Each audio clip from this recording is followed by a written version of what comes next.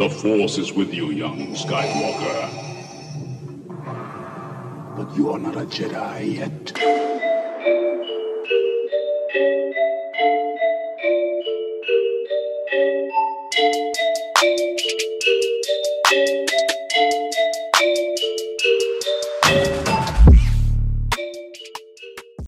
Hello, MedVet listeners. This is KP coming at you from the Camera Social Studios and sitting here with the co-host, Marcus Curtis. Thank you. How's everything going today? Man, it's feeling good. You know, it's been a minute since we were able to have a conversation, but we're getting back to the groove of things. It has. Life happens. Business has been busy, and things have been good though.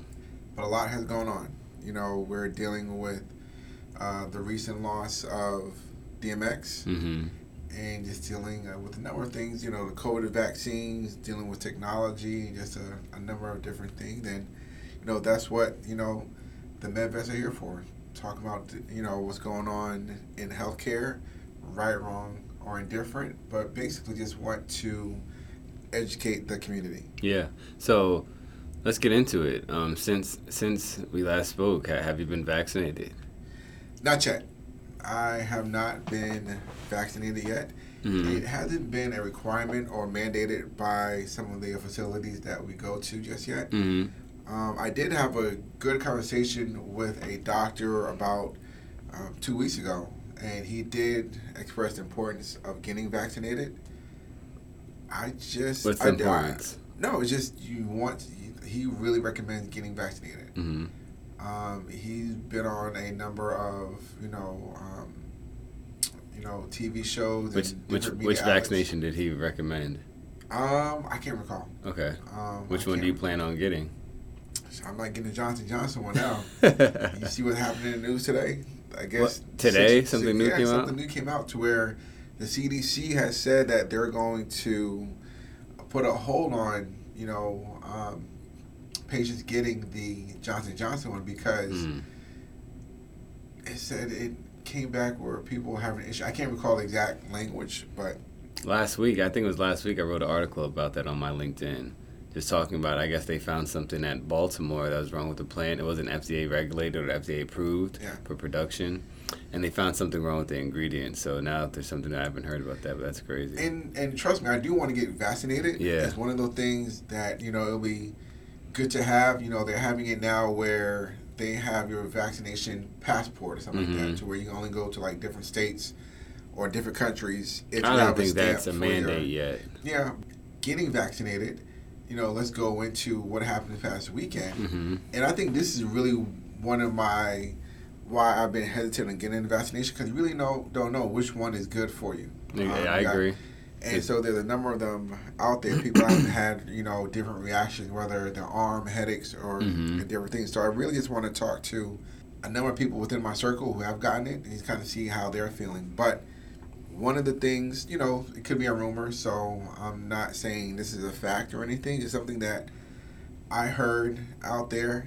And so the rumor report, we lost DMX over the weekend. R.I.P. And a rumor is that, he was having complications from getting his either first or second vaccination. Yeah. I don't know. I'm not a doctor. Yeah. I wasn't there with him. I don't know anything, but they're trying to cover it up by saying that's not what it was. And I heard that there's another artist, somebody that passed away from it, as well. Again, just rumors, just having a conversation. But it's things like that kind of, again, make me want to hold off on getting my vaccination.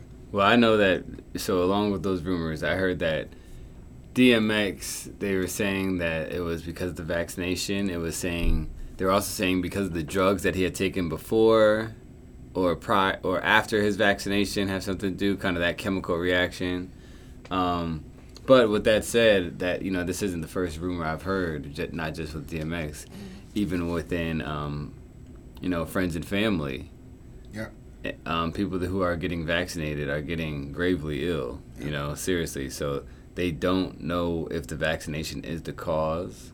I know that a lot of people are vaccinated. I know that they're starting to make it mandatory, like at Rutgers University, making it mandatory for all students and staff to have the vaccination. Yeah. So, and again, let me just put this out there. These are just rumors. Stuff that we've heard. We're not validating anything. But, because again, we don't know. But just hearing those kind of things makes me not rush out to go get vaccination. Yeah. So are you just waiting to either it's a requirement or that it's just safe? One, yes, I'm waiting for that's going to be mandatory with the facilities that we go to. And also, which one is going to be the safe one? Yeah. Because we would have assumed that the one from Johnson & Johnson would have been the go-to just one. Because of the brand. It's the brand. But maybe, I don't know, maybe some corners were cut. Yeah. I don't know, because again, we're hearing about, like you mentioned earlier, the plant that wasn't really doing the right thing. Now, today, I saw something where the CDC are going to hold back on issuing any more of the Johnson & Johnson until they do some more research on it. Okay. So, yeah, just a combination of things. It's waiting for it to be required, the safety, and just really understand. Do you feel bad in conversation when people are like, oh, did you get it yet, KP? And you're like, no, and they have? Do you feel bad? Especially if you're around doctors or healthcare in the healthcare community. How does that make you feel? Is it almost as like they're pointing the finger like, damn, KP's black. Like, he got the vaccination. Trust me. I do feel bad, but at the same time, I want to make sure that I'm taking the right one. Okay. So you don't it doesn't make you feel any type of way. No, being amongst people who have it and knowing you don't. It all depends on the conversation. Like I said, when I had a conversation with that doctor 2 weeks ago, he was advocating, getting vaccinated. And he made, some valid points. I'm like, you know what? You're right. I do need to get vaccinated. And just I make an excuse as far as I don't have the time. Okay. I don't know who to contact. So I do make excuses. Yeah. I'm sure some listeners have made excuses. They haven't gotten vaccinated yet. But, I do want to get it. But, when I hear, not necessarily horror stories, but when you hear the one about Johnson & Johnson, not necessarily being pulled, but the CDC are requiring them to do more research, given that 6 people have came back with, issues. Yeah, but those 5 people they're okay, right? But I don't know which one they had. Okay, but they're okay. Yeah. Okay, all right. Just make sure they're right, that's all. Yeah. They've all, mentioned, they had swelling in their arm was hot. But that's about it. Now people are aware of what they're putting in their body with the vaccines. But for implants, the same thing matters, right? Just maybe this could be an off-topic conversation, but, right? Implants, same thing matters. Nowadays, patients don't know, but I'm pretty sure they'll be more curious if they knew where they're coming from, where they're going through, right? Stuff like that. I think a lot of it goes with education. Going to be approved by your insurance and what's not. And I say that because, we need to do a comparison of, spine implants and breast implants. The only difference between the two is, spine implants and breast implants are not life-sustaining devices. They enhance your life. They don't sustain your life. It's not like it's a heart valve or a aneurysm clip or something like that. They're not life-sustaining.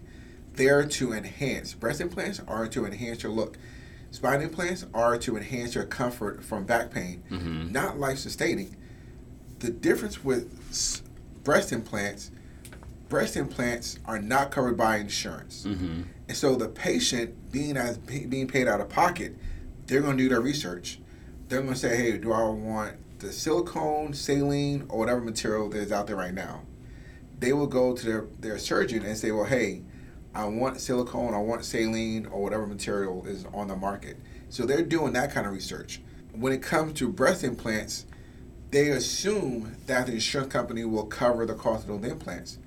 But spine implants, again, are not a necessity. The back surgery is not a necessity. Like if you're another implant is if you're looking about someone who's doing bariatrics, somebody who wants to lose weight, they're going to look at, well, hey, do I want my stomach being stapled, or do I want this device in my stomach? Because they're looking at it as it's an out-of-pocket expense. Because most of those are out-of-pocket expenses, they're doing no research to see how much is it going to cost them. Spine implants are an out-of-pocket expense. They can be, because they're not always covered by insurance companies. We've had patients where, they reached out to the facility, the doctor, and say, hey, I want to be a cash pay patient. And for those patients, we offer a discount on those implants. So again, back surgery, spine implants are not always covered by the insurance company. So I get where you're going with this, as patients should be a little bit more informed about the implants going into their body. But they rely on their doctor, they rely on the insurance company because they believe that they're being covered. But if it's something that is an out-of-pocket expense, they will do more research. What about the future of care, right? Well, one thing for sure, something that's here and it's going to be here for a while, is the rise of telehealth and virtual communication and remote patient monitoring, which is something that MedVets Solutions does offer. So be sure to check out that, medvetsolutions.com. It's like a little plug. But I do know that, virtual care is definitely here to stay, and it's going to be here for a while. With virtual care being here to stay for quite some time, social media on the uprise, especially in the medical realm, we get more and more doctors showing surgeries, being on TikToks and stuff to engage their patients. So would you consider those doctors who are more socially active the high performers and the dinosaurs, the ones who aren't engaged socially? And will that have an impact on patient referrals? I think it will have an impact on patient referrals. And I see the doctors who are utilizing social media, remote patient monitoring, any kind of remote care, they understand the millennial generation, what's coming up next. Because millennials, they kind of gravitate toward those kind of things. Yeah. They're into the apps. They're into, technology. And so, yes, it will impact referrals. They're looking for the doctors who have some kind of presence. So, does that answer your question? Yeah, no, it does. It does. I think technology will be here to stay. And some of the doctors, you refer to them as, dinosaurs. I look at them as being comfortable. No disrespect. And no, not at all. But I look at them as being comfortable and not wanting to adapt because they are, getting those patients right now for referrals. It's kind of like surgeons now. The government made it mandatory for doctors to adhere to EMR or EHR system, electronic medical record systems. They're no longer doing things with paper. It took them years to kind of do that, but the government had to made it mandatory for them. Like, look, this is a little bit, easier for everybody involved. So sometimes technology does have its place in healthcare. Yeah. And I see it moving forward. And, the approach is the millennials. We're doing things for the baby boomers. We're doing things for Gen X. But we need to start doing things right now for the millennials. I agree.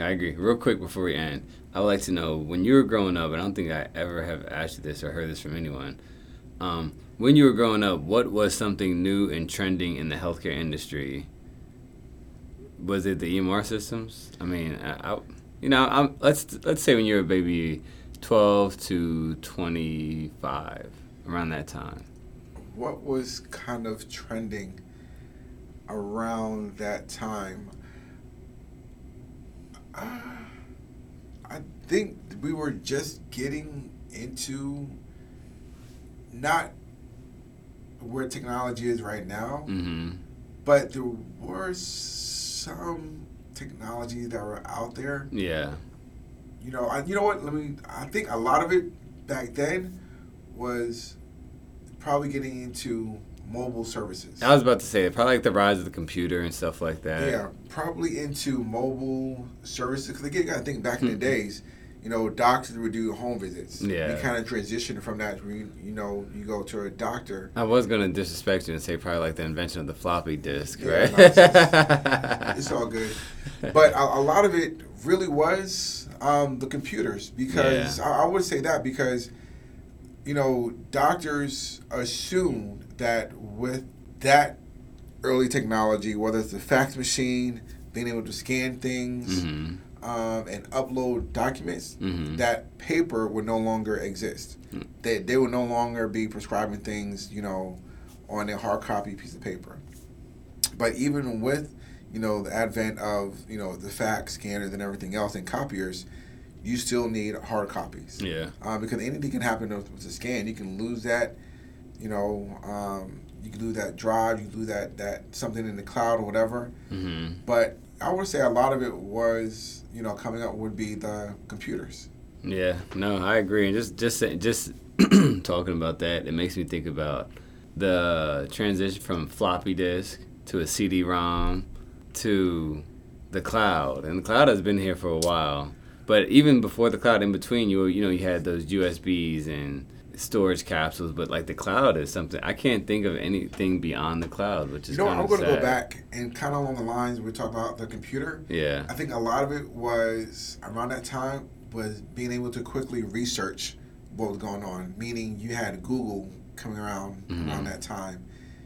What was before Google? You had Yahoo. Yeah, I was know, gonna say I so- don't think you're in the Google area. Yeah. So you had access to research things. Mhm. You would get things on AOL. You got Oh yeah. kind of thing. AOL was definitely huge. So I think a lot of it would be the ability to quickly research how you're feeling versus discussing it with a neighbor or coworker. Be like, hey, I'm feeling like this. So I think just having access to information on a computer was probably I was in around during that transition period. Yeah, but I think the time of upload is probably like 30 minutes. I remember having to turn on a computer and just to dial up that. What does that have something to do with healthcare? No, I don't know. I'm just saying. Okay. It took a while for the people to research it, so that's why it's not as fast. They didn't have the access like they do now. Yeah, I mean, but they would still do it. They would wait 30 minutes because, like, hey, Yeah. I want to see what's wrong. Yeah. Thanks for tuning into the MedVets. Hopefully you enjoyed what you listened to. If you liked it, make sure that you subscribe so you can tune in. We drop in weekly podcasts. I know we fell off for a while, but we are getting back to it. Yeah. So thanks for listening. Make sure to subscribe and tune in next time.